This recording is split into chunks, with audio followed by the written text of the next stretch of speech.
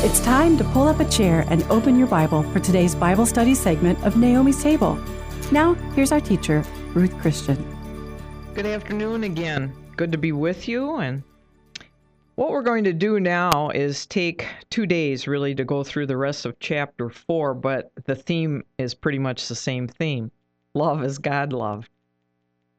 So as I mentioned last time, John takes us deeper into a study of love. And we see that, or at least we're going to see that this is a perfect love.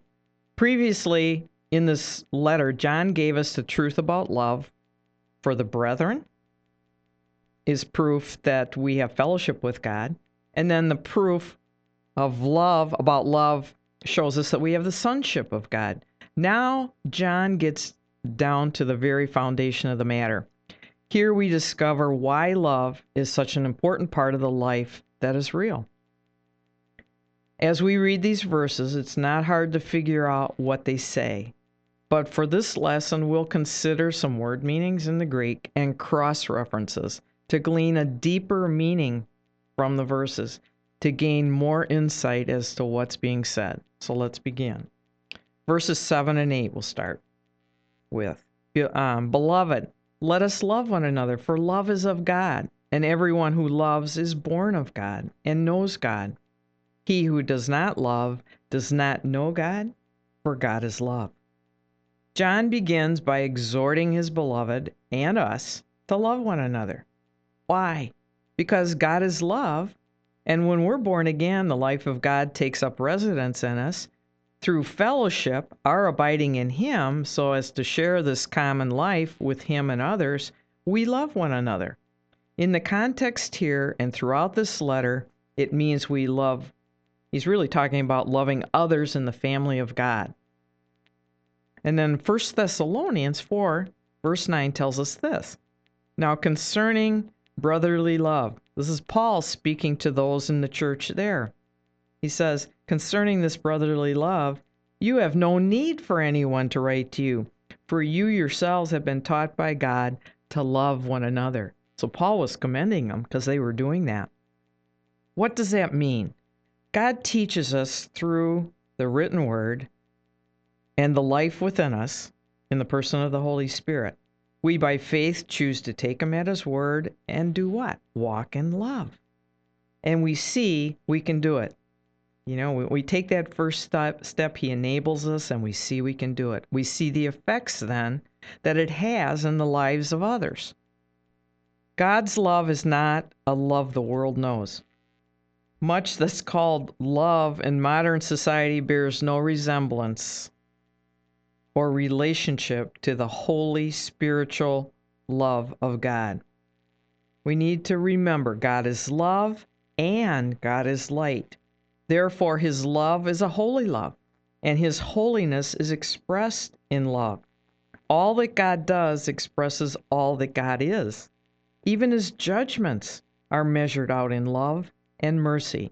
And check out Lamentations chapter 3, verses 22 and 23. When John says God is love, and he is, we need to keep in mind all his other attributes, like the fact that he's holy and he's just. Much false teaching just concentrates on the fact that God is love. And we have that right now going on in the church. And it's taught at the expense of everything else that God is. And that's wrong. That's error. So true believers are to love. And here we see know and known in this chapter several times in these verses. And the word here is the one we've had before, gnosko. So he's talking about experiential knowledge. So to paraphrase verse 8, we would say the person who does not have this divine kind of love has never entered into a personal experiential knowledge of God. What she knows, in other words, is in her head, possibly, but it has never gotten into her heart. Now, verse 9, in this the love of God was manifested toward us, that God has sent his only begotten Son into the world that we might live through him. How was God's love revealed to us? Well, Romans 5:8. I love this verse. But God shows us his love for us, and that while we were still sinners, Christ died for us. He revealed his love on the cross when we were still enemies. John 3:16 says, for God so loved the world that he gave. And John 15:13 says this, greater love has no one than this, that someone lay down his life for his friends. So we see God's love is sacrificial love, a love given whether the recipient deserves it or not. And it's a holy love. He died to take care of the sin issue so we could have a relationship with a holy God. In verses 10 and 11, John says this, and this is love, not that we love God, but that he loved us and sent his Son to be the propitiation for our sins. Beloved, if God so loved us, we also ought to love one another. Christian love is a special kind of love. This verse could be translated this way. In this way is seen the true love. And this is true. There's a false love, and this kind of love God must reject. Love that is born out of the very essence of God must be spiritual and holy, because God is spirit and God is light. This true love is poured out within our hearts through the Holy Spirit who has been given to us. If God loved us in such manner, then verse 11 tells us, we ought to love one another in the same manner. Now in verses 12 through 16, the key word is abide. You know, it's been a key word throughout this whole letter, but here in these verses, it's used 6 times. Verse 12, he says, no one has seen God at any time. If we love one another, God abides in us, and his love has been perfected in us. By this we know that we abide in him, and he in us, because he has given us of his Spirit. And we have seen and testify that the Father has sent the Son as the Savior of the world. And then 15 and 16, whoever confesses that Jesus is the Son of God, God abides in him, and he in God. And we have known and believed the love that God has for us. God is love, and he who abides in love abides in God, and God in him. A lot of abiding going on in those verses. Well, in a nutshell, here's what these verses are saying to us. And it's very, very important. God is invisible, true. 1 Timothy chapter 1, verse 17. And no man can see him in his essence. But Jesus, the image of the invisible God, Colossians chapter 1, verse 15, has taken on himself a human body. Jesus was able to reveal God to us, but Jesus is no longer here on earth. How then does God reveal himself to the world is the question.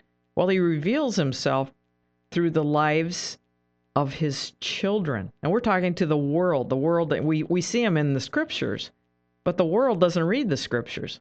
So for the world, they have to see it through our lives. People cannot see God, but they can see us. If we abide in Christ, they will see the life of Christ in us, and we will love one another. And our love for one another will reveal God's love to a needy world. God's love is experienced in us and then is expressed through us. We have to ask ourselves, what do those around me see? You know, take this on a personal level. When they see me, what do they see? We will continue with these verses and the rest of the chapter next time. But in closing, today, let's just take a moment and dwell on the truth of verse 16 in light of the sovereignty of God. Because God is sovereign, in control of all things. Nothing can happen without his knowledge or permission. But it is so important to know and understand that the God who holds me in his sovereign hand is a God of love. With that understanding, I hope you revel in the wonderful truth of 1 John 4:16. And a good way to do that is to personalize it. In other words, and I have, when we read it, put you in it. And I have known and believed the love that God has for me. God is love. And when I abide in love, I abide in God, and God abides in me. Do you see that no matter what happens in your life, in your family's life, in your nation, you can rejoice in the God of your salvation? As Bible teacher K. Arthur often says, everything that comes into your life is filtered through his fingers of love. I know this message is for someone, specifically for some of you out there listening today. So take it to heart. Until next time, precious sisters, stay close to Jesus and keep looking up.